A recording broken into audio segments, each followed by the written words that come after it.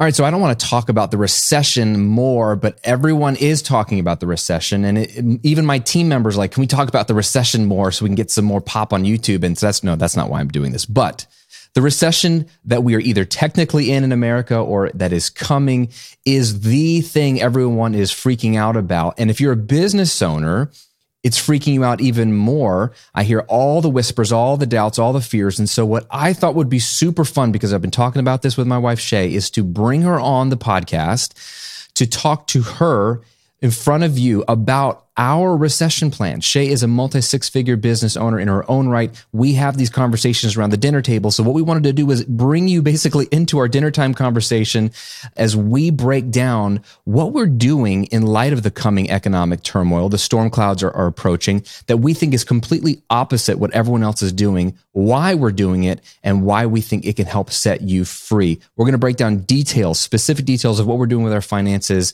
And this will be more fun because it's not just me. I'm bringing on my bride. So I think you'll enjoy this conversation with my wife, Shay. Let's discuss. All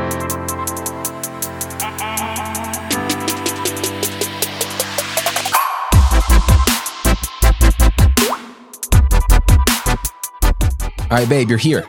You are here on the show.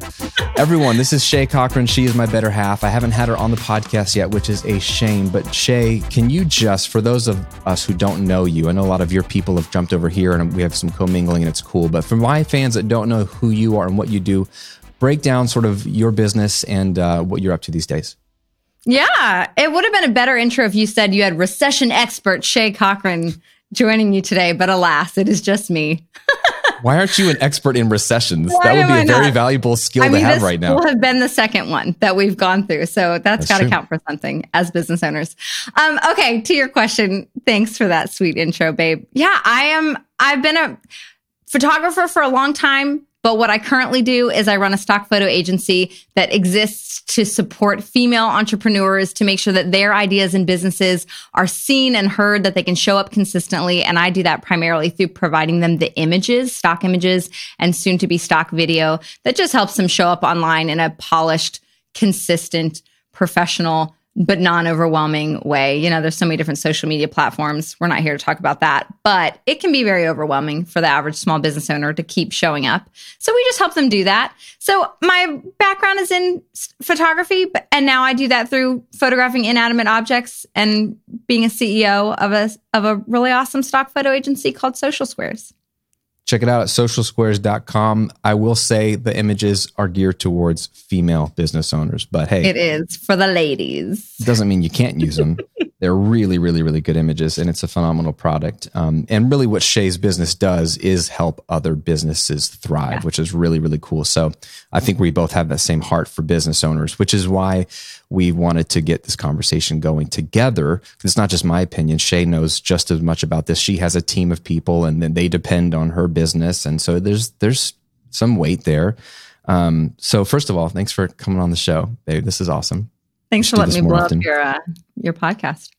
Yeah, you're welcome. And if everyone listening in or watching, if you like this episode, tell us. We'll do more together. If you don't tell us. We're still going to do more together because it's just fun. So let's talk about the recession. Let's just talk about the reality, because you brought up a good point before we hit record that the moment there was whispers of recession. So if you're in the US, really, if you dork out over this stuff, January of 2022 is when things started to fall apart visibly, because all of last year was a phenomenal year economically, really, really good. All-time high on the stock market, all-time high in the real estate market.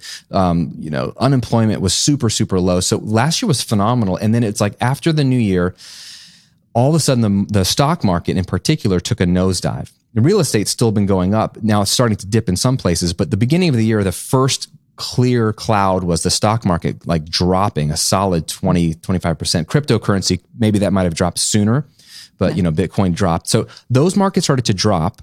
That got people spooked because they weren't sure why. And then you started to see if you dork out over this stuff, right, you started to see the Fed increase the interest rates, the rates that they charge to banks, those went up. So then banks have to charge more to us. So that's why mortgage rates went up. And they were doing this because we're starting to see inflation go up. And we're seeing inflation go up, and because the government printed bajillions of dollars, they just gave everyone checks. What do you think's going to happen? This has always happened. That's just math. When you put too much money in the system, things go up, but no one wants to talk about that. So anyway, careful, babe, careful. Hey, I'm not political. These are just facts. So it all started to fall apart. And then technically a recession is when you've had the GDP, which is basically, if you look at the government or the country as like a business, if it's profitable, it's a positive GDP. If it's not profitable, aka it spent more money than it took in as a country, it's the negative. That's a negative GDP. If you have that for 2 quarters in a row as a nation, you're in a recession. So technically July 1, we found out that we were technically, I think, in a recession. None of that really matters, because what matters is what Shay, you were saying, is the hysteria of YouTubers and content creators trying to be the first to talk about the recession. So tell me, like, what's been your experience seeing that content, people freaking out all over, or trying to stop us from freaking out by being the first to talk about it, right? Yeah.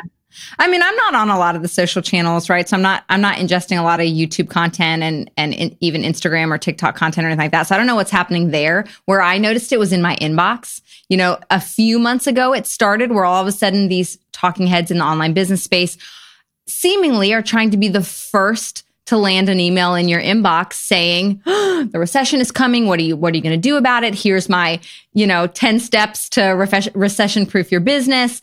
And I just thought that was interesting. I've seen that die down a bit now. I'm not seeing the same thing currently, but there was a period of time where I think I got like 3 emails within a 2-week span of people trying to like be the first to warn me of the pending recession and offer their solutions right out of the gate. So as a small business owner, I think that probably helped with the spread of the widespread panic. Not that it wasn't already on our radar, but all of a sudden when we hear people that we respect talking about it and it's just stirring the pot a little bit and offering their own solutions, taking a moment to maybe capitalize a little bit on the opportunity.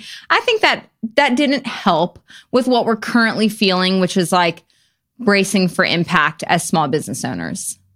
Yeah, I think it's the reality of economic storm clouds appearing, and then people talking about it, and then the news cycle, and then it escalates. Mm-hmm. To your point, I saw people doing, challenges and workshops and live trainings with language, which I thought was brilliant, like opt out of the recession. Like you could choose to not participate in the recession, which I kind of love. By opting in to their list. Opt into my funnel so you can opt out of the. It's smart. Yeah. It's smart, man. It is smart. So here's the reality though, like fear is kind of the problem, right? So people are afraid. Because we don't do well with uncertainty. So we don't know what's going to happen. We can guess, and some people have a more positive view, like I think it'll be fine, and some people have a really, a prepper view, like you need to prep your food, and I think the reality is somewhere in between. Because this is not that big of a deal. It's just the latest iteration of what the world has been going through. We've gone through World War II, where like the whole world was collapsing. We've gone through 9/11, where people are flying planes into our buildings, and like horrific stuff that we thought we would never come back from. And we've come back. So, but the reality is that we're scared because we don't know what's going to happen in the short term, even whether that's 12 months or 24 months, and how's that going to affect me? Yeah. What I was feeling when we talk about the recession, and what Shay and I want to get into, is the fear and what that does, just like your whole psyche, right? Because if you're fearful, what I'm seeing and what I tend to, let's be honest, what I see in myself, since I default to be, I have a high value on security. So I default to being a saver. And so my grip gets really tight on like, okay, hold on to my money, hold on, like don't make any risky moves or investments. Yeah. And I'm really tense. I'm like, it's gonna be fine. Gonna be fine. But then I'm like, why do my muscles hurt so much? Because I'm so tense. I'm exhausted for doing nothing. I feel, and I don't know, from your perspective, I feel like that's what a lot of people are doing right now, is they're just hunkering down and they're just not sure what to do next. And they're so afraid of being wiped out financially, of if they're a business owner, losing customers. I've had a lot of talk in my membership right now. Like, I just did a launch and it didn't do as well. Do you think it's the timing of these types of fears? Can you speak to what do you feel about we're recovering from too? Like, you also have to attach that to what we've just gone through as business owners over the last 2 years. Yeah. So we're a little gun shy, right? The pandemic had a different effect on everyone's business, some for the better, but a lot presented a lot of challenges. So we're still a little tense. And now we've got this new information, new challenge, new fears, new obstacles. And it's making us very, it's just compounding, I think, how it feels for the average small business owner in the current moment to proceed forward as a business owner with joy, curiosity, possibility. I think that kind of life is being sucked out of the entrepreneurial space by what we've gone through and now, what feels very pending. Yeah, that's a good point. How do I want to put this? Do you think that there's any merit to being fearful in your business? Like, have you personally found success in decision making as a fearful business owner? So I'm not going to answer that question the way you probably think I'm going to, because the automatic response would be like, no, we shouldn't make decisions based on fear. But we know that fear can serve us, right? It can either serve us to make changes, or it can paralyze us and keep us from moving forward or cause us to retract. And that's what we don't want. But fear is a wonderful signal that there's something that we should pay attention to. So fear absolutely is an opportunity to assess things. Maybe you've been a little loose-handed in your business spending. Maybe you have created something that isn't very sustainable when the economic situation changes. I mean, fear is present a wonderful opportunity to say, okay, is this as scalable as I want it? Is the product offering still as relevant as it was initially? Is this going to continue to be relevant when people are a little bit tighter with their spending?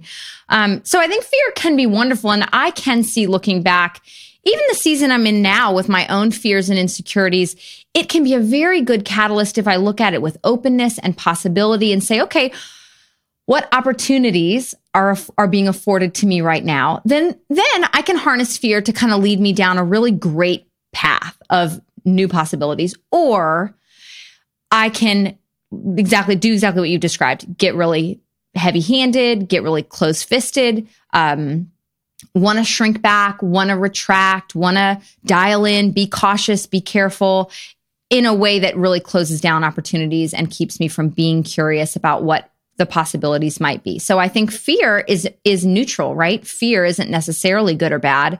It's what you do with it that will impact how you proceed forward and what opens up for you. So, and I think the fear that we're talking about trying to avoid is that, like, doomsday, holding on to things very tightly, being closed-minded in how we're approaching the next few years, hunkering down, panicking. And some of the practical application of that is like panic offers, panic flash sales, panic, pivots in our business that aren't made out of excitement or energy or curiosity, but they're made out of fear in the worst sense of the word. No, that's a great point. And they're not even made out of data or research or wise thinking. Mm-hmm. I've always felt like I want to set myself up as much as possible to not be put in a situation where I'm desperate. Because when I'm desperate, I will do dumb things. I have never made a good decision in desperation. So some of those things you can control, right? Like, practically speaking, if you have savings in the bank, that helps you have a little bit of a mental cushion of like, okay, I'm not as desperate. I'm at least a couple months between me and desperate, that's better than nothing. That helps you have a little bit of wisdom. And we've seen that. I mean, that emergency fund has helped us weather more than one storm. Yes. Yeah, absolutely. Well, I want to get into what our plan is, but just by way of segue, I mean, Shay alluded to it. Shay and I walked through this in 2009. Okay, so we walked through the Great Recession. Some of you are too young to know what that felt like, which is crazy to me. That makes me feel old. Not that old. I know, but you look at the numbers. Some of these people were kids, and they're crushing it right now. But their parents walked through it. For us, we didn't have a lot of at stake. In terms of like, we lost a lot of wealth or lost a house. We were broke as a joke. We were just broke. Yeah, we didn't lose millions of dollars. We just had nothing. We just lost a couple jobs. So I'm not trying to minimize it, but it was a painful time even for us. I mean, my story a bit if I've shared it here, that in 2009 is when we moved to Florida and I lost 2 jobs, and Shay and I had our first child. We bought our first house, and then I lost my second job. And we did have an emergency fund. We had $10,000 that we had saved up. Thank you, Dave Ramsey, for that encouragement. But we blew through that. That was about 3 months of expenses. And then maybe we milked it to 4 months if we tighten up a little bit more. But living off of $2,500 to $3,000 a month, I mean, that was about it. Yeah. And then the money was out. And so that we were on food stamps for 18 months, and you've heard the story. The point is we've walked through this before. In 2009, 2010, when the whole world was saying this, it's over. Like, I remember being freaked out even in 2008 when it was starting to happen. The emails I was seeing, the blog posts I was seeing, and people are like, the system that we are part of this, we know it will never again be the same. Like, banks won't exist. There won't be any monetary system. Like, it's going to be chaos in the streets. And I was like, oh my gosh, what's going to happen? It was way overblown, for one. But sounds a little bit like what we're hearing now. This is absolutely. If you want a fun exercise, just go look up the New York Times or Wall Street Journal headlines during the last major recession. So 2008, 2009, 2000 and 2001, we had the dot-com bubble. The late 80s. So go back and find the headlines. They all are the same. They all grab your wife, grab your kids. Yeah, exactly. And you would think this is a 2022 article. No, this was 1987. Like Black Friday or whenever that was, and the stock market dropped 30%. Like. Anyway, nothing is new, right? Solomon says there's nothing new under the sun. But my point is it was in that season of freak out that we started this business. And Shay was pivoting from regular photography eventually into product photography for brands. And then I was starting a content business. I didn't realize it. It was in that season that we grew something. And we weren't the only ones. If you think about how many businesses were started during that last recession cycle, like the Airbnbs of the world, like a bajillion massive companies were started that year. Because, to your point, people had to get creative. Yeah. And so they shifted. And this is where I want to segue. They shifted from, oh, crap, my business is dying or might die. Because, A, your business may not die. You're probably going to actually be fine. But let's say it could. Yeah. They were like, how else could I add value in the marketplace? How else could I serve? And maybe it means I start another business, or maybe it just means I change my offers a bit, or the positioning of my offers. It's going to be different for all of us. But money is made in a recession because there's still need, and it's just the creative few that last. And so here's the punchline is our recession plan in one word would be generosity. Right? Would you agree? We're just going to give it away. We're just going to give it away. Yeah. Which is ridiculous. But talk us through like where this mindset comes from. Why are we landing here? And then maybe we can share some examples of how we've been doing that. Not perfectly, but trying to. Yeah. Okay. Well, I'll start and you jump in wherever you want. I mean, I think this isn't a new plan, right? This is something that we experimented with, were led into during the first recession, right? It was like, okay, there's not money coming in, but what happens if we continue to give it out? And at the time it was through tithing to our local church. What happens if instead of like holding on tighter, even though I have no guarantee that it's going to keep coming in, what if we give and continue to give? What's going to happen? What will the effect be? Are we going to run out? Are we going to be on the streets? Or are we going to see something else happening? And our experience was that the more generous we were then, the more we saw it come back in business success. I'm trying to like find a better way to put that, but that is the reality of what happened. Like we felt like we were called to be generous in that season, even if we didn't know what was coming our way. And so to the extent that we walked that out and did it, we saw business growth and we saw the money returned. So this isn't new, right? This isn't new. We've also tried to build our lives around this over the last few years. So Graham and I have felt from the beginning that we wanted to be givers. We're talking financially, but also as a way of running a business. I mean, there's lots of different ways that you can be generous. So we'll talk a little bit more specifically about the money piece. We always wanted to be big givers. And so it started with the 10%. And then over time, every year we try to push it a little bit, 12%, 13%, 14%, 15%, pre-tax, post-tax. I mean, there was years when it was like a number and we wanted to give away $150,000 and not knowing what was going to come in. And so we would set financial goals. So this whole concept of like generosity as our recession plan isn't necessarily a new one. Now, I think, and we'll get into it, like this, we've kind of upped the ante a little bit. But this feels like a specific call on our lives that we have seen. We've just been blessed by, right? We've been I don't mean that like we're giving to get, but I mean, and you've talked about this probably before, there's something that you gain internally by being a generous person. It opens up an experience with life that is different than someone who holds tightly onto everything. So we get to experience the gift and the joy of giving. And that has been a sweet place that the more we experience, the more we want to continue to live there. So every year we've kind of challenged that, and what that's looked like has been different.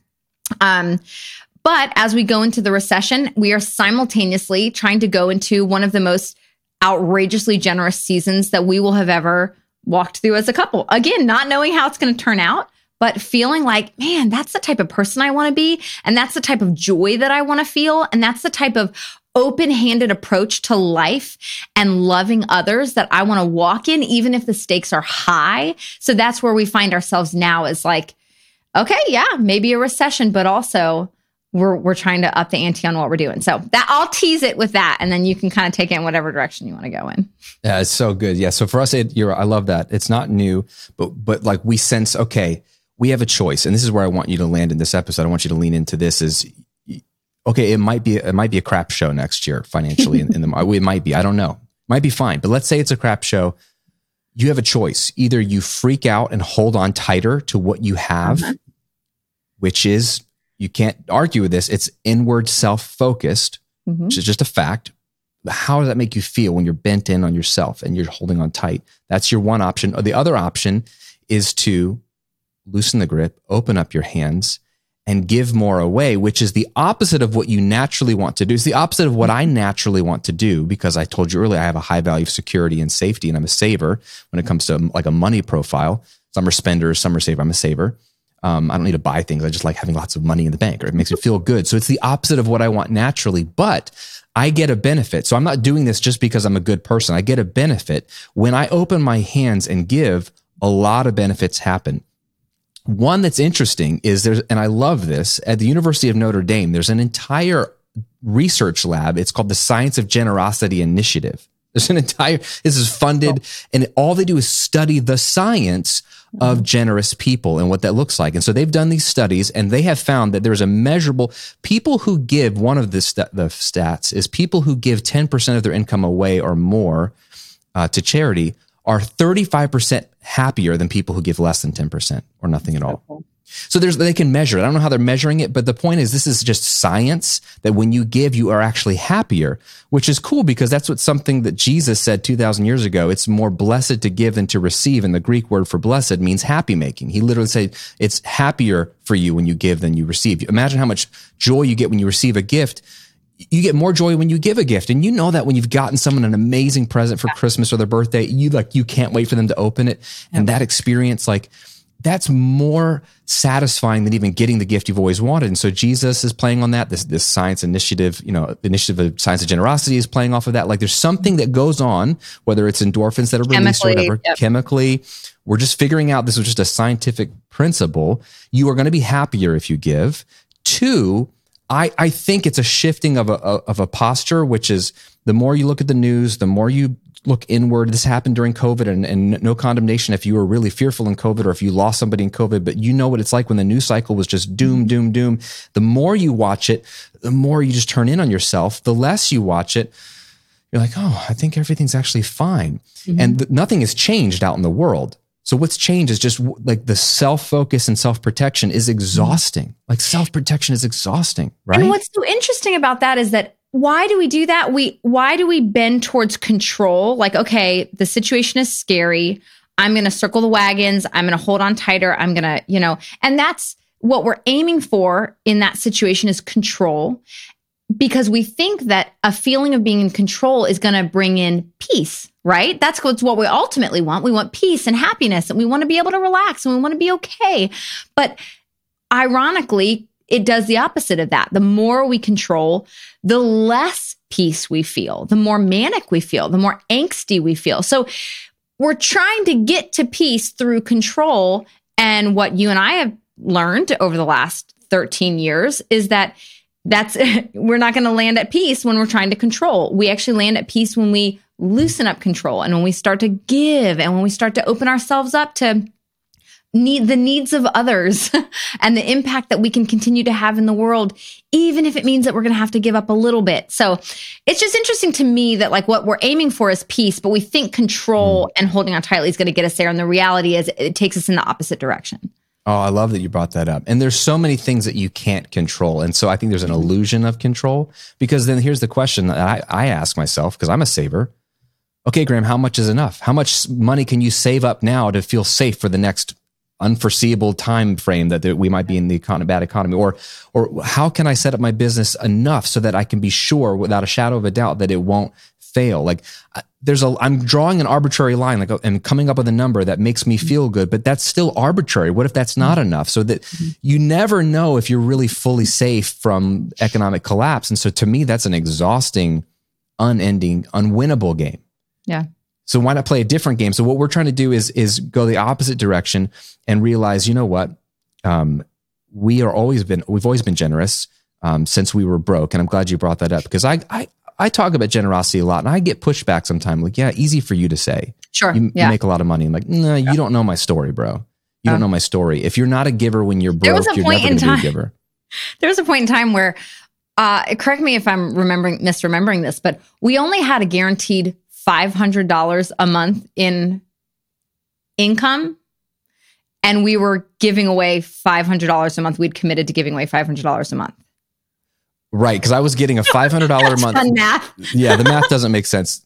I was getting a $500 a month stipend from our church because I was a volunteer worship leader, and my pastor felt bad for me when we lost my job. So he's like, "Can we give Graham something?" So they give me $500. That was the only check guaranteed we would get. Income. Yeah. Everything else was like, I was starting a business that didn't make money. Shay was like, "I'll try to take weddings." So there was no guarantee, but we felt God say, "I want you to give $500 a month." And I was like, okay, that's what I make, you know? That would be all of it. That'd be 100%. And so guys, point being like, we know what it feels like to try to step into a life that's marked by generosity when you don't have very much to give. And that's why this conversation isn't just about money. There's there are a lot of different ways you can show up as a generous giving person. But, we're talking about the finances right now. Yeah. So we'll share, here's what we're doing. And then I want to walk through some things for you to think about that you can do to make this your recession plan, or at least part of your recession plan. So practically speaking, one of my goals, one of my dreams for, I don't know how many years, babe, I don't know if you remember when I started talking about this, but was to give away 50% of our income. Mm-hmm. To me, like that would be incredible. Like if everything that came in, half went out, and then we kept half, and you got to pay taxes and all that kind of fun stuff. But 50% was just a number that got stuck in my head. Yeah. I love the story of Zacchaeus in the Bible. He's a tax collector, and back in those days, they were basically thieves. They took more money, and they just got rich off of they were the people that we basically demonize today as all business owners are like stealing. And well, they were not, but tax collectors back then were. And he has this interaction with Jesus, and completely his heart's changed. We don't know what happened at dinner. All we know is what he says after dinner, which is like, "Hey, I'm going to pay back everyone that I stole 4 times what I've stolen from them. And then I'm going to give half of my goods to the poor moving forward." And for whatever reason, that story resonated with me of like, wow, like if that guy can give half away, like with his heart changed, like I want to give half away. And so I was like, one day we'll get there. We've been candidly up to this summer, we've been giving about 30% away of all of our profit that comes in. And this summer we were in Puerto Rico, and we had some crazy stuff happen we don't have time to get into right now, but we felt it very clear. I was like, I feel like I would like to get to 50%, but this feels like the worst time to do it. And I thought I was going to maybe by age 50, like I had this idea, like one buddy that gives 50 at 50. I mean, it sounds great. 50. Yeah. One guy I know gives a percentage. He gives his age is what so if you're 39, you're giving 39%. If you're 40, I was like, oh, sure. What I'll happens get when up he there. makes it to 80? Oh man, I don't know. I hope you die, I guess. Like you're out of money. But all of a sudden we just felt like, no, go now. Why wait? Yeah. What if you just gave more now? People, and here's the thing, people are going to need it. And that's the other thing I felt is like, if the recession's coming, people are going to need help. If we all shrink into ourselves when the recession hits, think about all those who don't have the superpower you and I have, which is to create wealth as a business owner. The real hurt is going to happen in the third world. It's going to happen even in our country with just when nobody cares about the homeless. Nobody cares about orphans. Nobody cares about the foster system. Nobody cares. Like, we're all going to shrink into ourselves. And I'm not making any judgment call, but I was like, oh my gosh, like this is when we need to unlock the resources the most because of the storm clouds coming. So on a practical level, that's been the biggest shift is like, okay, 50%. So like my saving goals they plummeted because I'm not making any more money right now. Maybe I will, but the giving went way, way up. Yeah. And I'm going to be real with you. Like I know in my heart, this is what I want to do. And I can feel really great about it for like 3 days. And then one day comes, I'm like, what am I doing? Like, what am I doing? So it's not easy. What was this? It gets hard. The more money you make, the harder it gets to give. It's easier to give when the dollars are small, harder to give when you see the zeros. You always think it's going to be the opposite. Oh, when I have more than I need, then I'll give. But I promise you, it gets harder to give when you see the numbers. Shay, can you talk about like one specific thing we did with the girls to sort of show them? Because I think this would be a helpful example for people. Yeah. So it's really cool. One of the local churches in our neighborhood a month or so ago decided to give away gas cards to everyone that was at church that morning. That was really cool. Just hundreds and hundreds of gas cards. This was right at like the peak of gas prices. So everyone's kind of struggling to fill the tank.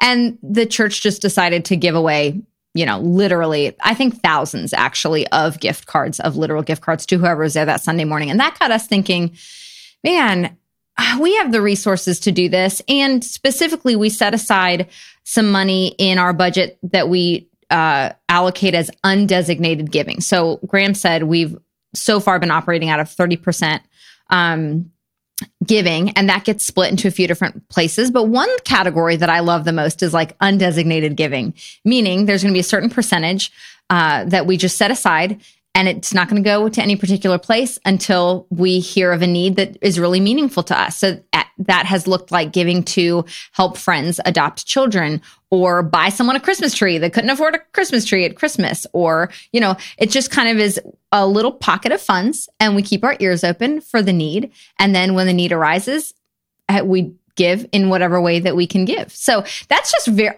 fun. That could also mean treating people to dinner. That could also mean buying someone, a meal. There's a lot of different things you could do with it, but that's fun to me that we set aside that little undesignated giving. So we've had a decent amount building up over time. And so we decided to get the girls involved in going out, kind of using the example that church had set out, and buying Publix gift cards, so local grocery store, and gas cards.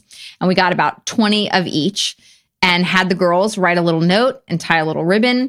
And then we drove through the neighborhood and asked the girls to like just kind of prayerfully decide where to give these. So we just literally all of us got in the car with all these little gift cards with a little note, anonymous note, in our neighborhood, because we really want to make an impact where we are.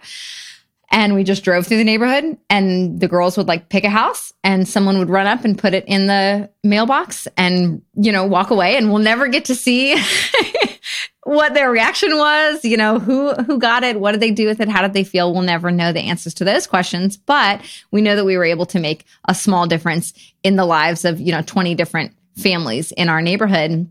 And it felt so good and was so fun. And it was so great to get the kids in on that. And it doesn't have to be that big. I did a similar thing with my team. So this is even before Puerto Rico, before we decided that we were going to give 50%. Me and my team have been talking about, like, what is it going to look like? Who's going to succeed in the recession? Okay, what small businesses are going to succeed in the recession? And one of the conversations that we had was, it's going to be the businesses that are the most generous, that show up the most for people, that provide the most customer service, that provide the most value, that, all the small businesses that are just kind of siphoning dollars out of people, or, kind of clickbaity businesses that aren't delivering on a lot of value, they're not going to survive the recession. That's what's great about a recession, is that it's really going to kind of filter out the businesses that are not providing a legitimate amount of value. So that's what you have in your favor if you're going to be one of the businesses that decides to show up in a even bigger way and in a genuine, authentic, generous way with the information that you're sharing, with the free information that you're giving away, with the way that you're engaging with clients and customers. I personally think those are going to be the businesses that succeed. So the conversations we were having were around that concept. Like, how can we be even more generous in the way we do customer service? How can we be more generous with our members? Because I run a membership site. What else could we give them? How else can we show up in a generous way, not just financially? So we were kind of already having those ideas, but I wanted to kind of up the ante with them and give them a taste of the joy that we're talking about that comes from giving, like the happy making that comes from the chance to give and not everybody feels like they can give in a big way. So, not everybody has gotten the chance, or maybe they're just afraid to. So not everyone has stepped into that and felt that kind of, benefit in giving. So I wanted to give everybody on my team the chance to experience that without it being painful for them. So I gave everybody on the team $500 right before we went to Puerto Rico and said, I want you to, do whatever you want with this money that is giving it to others. So that is an act of generosity. I want you to give it entirely away. But involve your family, involve your spouse, get creative. All I ask is that come back and share the story. When I get back from Puerto Rico, come back and at our next team meeting, I want to hear all of these stories of generosity. And it was awesome. I mean, some people one of the girls gave it to a local struggling arts theater that she really believes in and wants to support, and is kind of like a central part of her local community. Another person gave it to a neighbor who, I want to say maybe it was like a single mom. Another person gave it to, there was a connection with Ukraine. They gave money. I don't know if it was to a specific family or organization, but regardless, we've got all these people, everyone on my team got to get together and share stories of generosity. And it was enormously rewarding for them and enormously fun. And that was the point, right? Was to give them a taste of what we're talking about, just like a little taste of how fulfilling and joyful giving can be. So at this point, I've totally lost track of your question, but that's kind of, what that has looked like for us specifically, both the 50% and then thinking about generosity as a business owner, because I don't want you, there are lots of ways to apply what we're talking about. It doesn't mean that you have to give 50% of your money away, but punchline is, I think the generous businesses are going to win. Yep. Generosity always wins. No, it's so great. And the reason why, and I'm glad you touched on that because I wanted to get there, is this will be a massive cleansing. Yeah, there's going to be a lot of, they say even a turkey can fly in a tornado. There's been a lot of people who've been looking great, but when the market settles down, all the businesses that are built on a house of cards will fail. And it's going to be a reset for those businesses. But if you as a business owner have a heart of generosity, and then you display it through, like Shay was saying, your customer service, you over delivering, you giving more value than you take in payment, which should be very basic, I think, business principles, you're going to stand. And here's why, because on a practical level, generosity is attractive. Right? Generosity is magnetic. I always try to think you listening in and watching this, think of the most generous person that you know in real life. This could be the person that always buys your meal when you go out, or the person who, anytime you need something, they're always somehow magically available to come over to your house and help you. They're generous with their time. Think of that person in your mind. It could be a family member or friend, someone that is the most generous person you know. And then what are the feelings you have towards that person? You're like, man, she is awesome. Or he's all I want my kids to be like him, or my kids, you're attracted to that person in a non-sexual way, just in that's crushing it as a human, because they're generous. It smells different. It tastes different. And you have an opportunity in your business, in or out of a recession, to be magnetic if you are just generous. And so you get to be creative as a business, and then as your personal finances, in what generosity looks like in your home and in your business.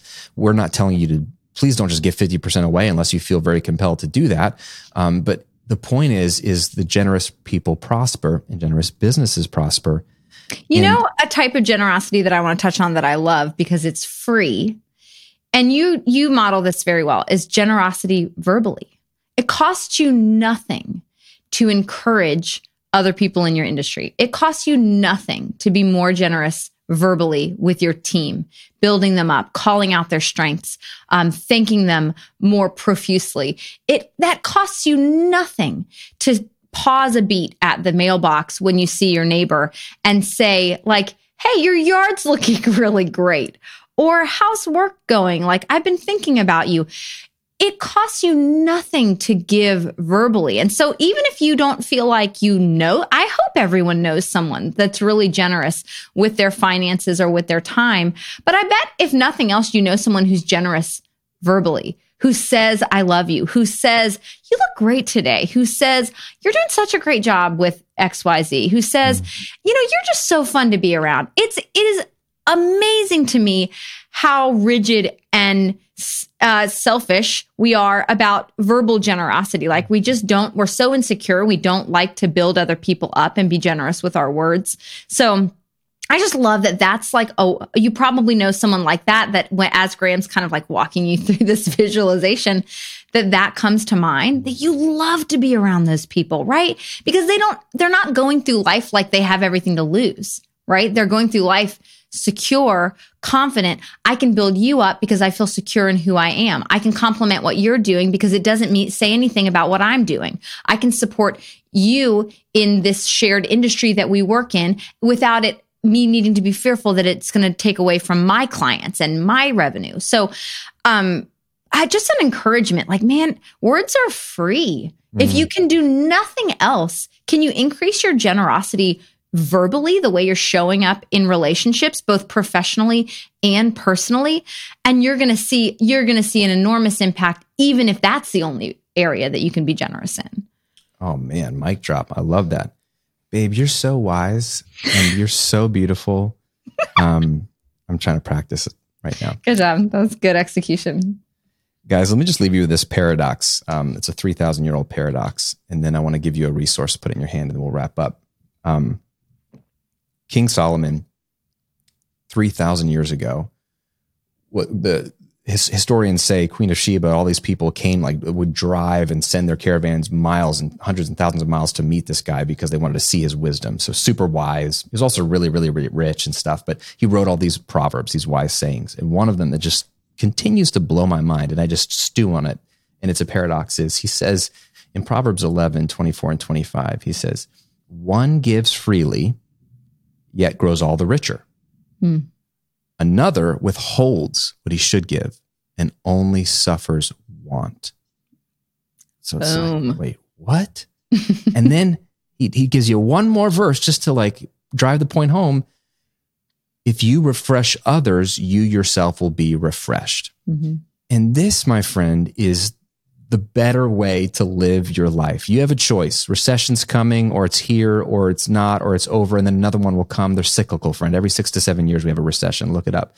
But the point is, when bad times come and when good times come, givers prosper. If you give freely, the paradox is you will grow all the richer in every sense of the word. When you are verbally generous, people are verbally generous with you. When you give your time, people want to give their time for you. When you give money, somehow you have enough, if not more than enough. But the benefit you get from being a generous person is inside.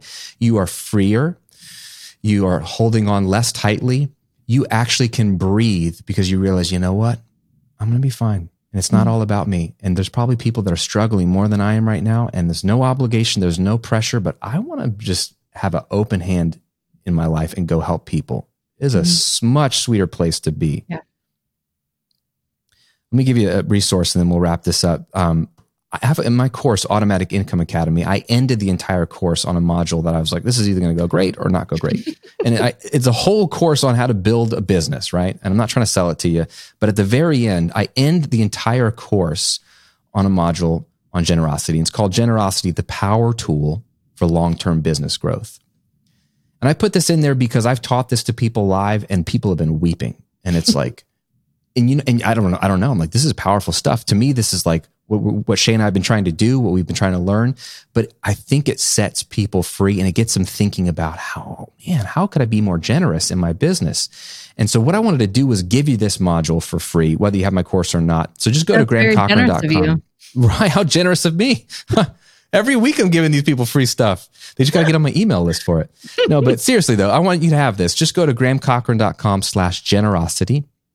Or if you're watching on YouTube, link to it in the description. And it's just the module pulled out. I think it will give you a ton of practical ideas on how to, okay, Graham, how do I apply generosity in my business? And Shay touched on some of those things. I love the idea of collaboration. Some of my biggest rewards financially have come from being so generous to my competitors and turning them into collaborators, bringing them right back home, and then we both win. And so there's a lot of ideas in that module. I think it'll get your wheels turning. It's about 20, 25 minutes. It's free. Just grahamcochrane.com/generosity. Babe, did you have fun? We did have fun. Did you have fun? Yeah. How do you feel sharing the spotlight is the real question. I'll share it with you any day. We'll see. Well, it'll be a competition who has better hair. That's easy. How much product did you put in yours? Not as much as mine, probably. Not as much as yours. Just side tangent before we wrap up this episode. I'm getting more and more comments. I'll be doing coaching calls and people are asking legit questions. And now I'm getting more comments on questions like, what hair product are you using? I'm like, guys, keep it together. These are men asking me. We're here to do business. If you become an influencer, I'm out. Newsflash, my New Year's resolution I've already started is to dump all of this stuff. Forget business coaching. I'm going to just be an influencer for hair care products and other man-centric stuff. Man. Guys, thanks for listening. Thanks for hanging out with us. We went a little bit long today. If you enjoyed this episode, please let us know. If you're listening, email us in or give us a review on Apple Podcasts or Spotify. If you're watching on YouTube, just let us know in a comment because then we can actually interact with you. Do we need to bring Shay on the show more? Let me know because she's pretty awesome. But please pick up the generosity piece, grahamcochrane.com/generosity. And most importantly, just go be generous. Let's go head on into this recession in a different direction. Yeah, if you don't like it, you can always go back to whatever you're doing before. We'll see you on another episode. Listen.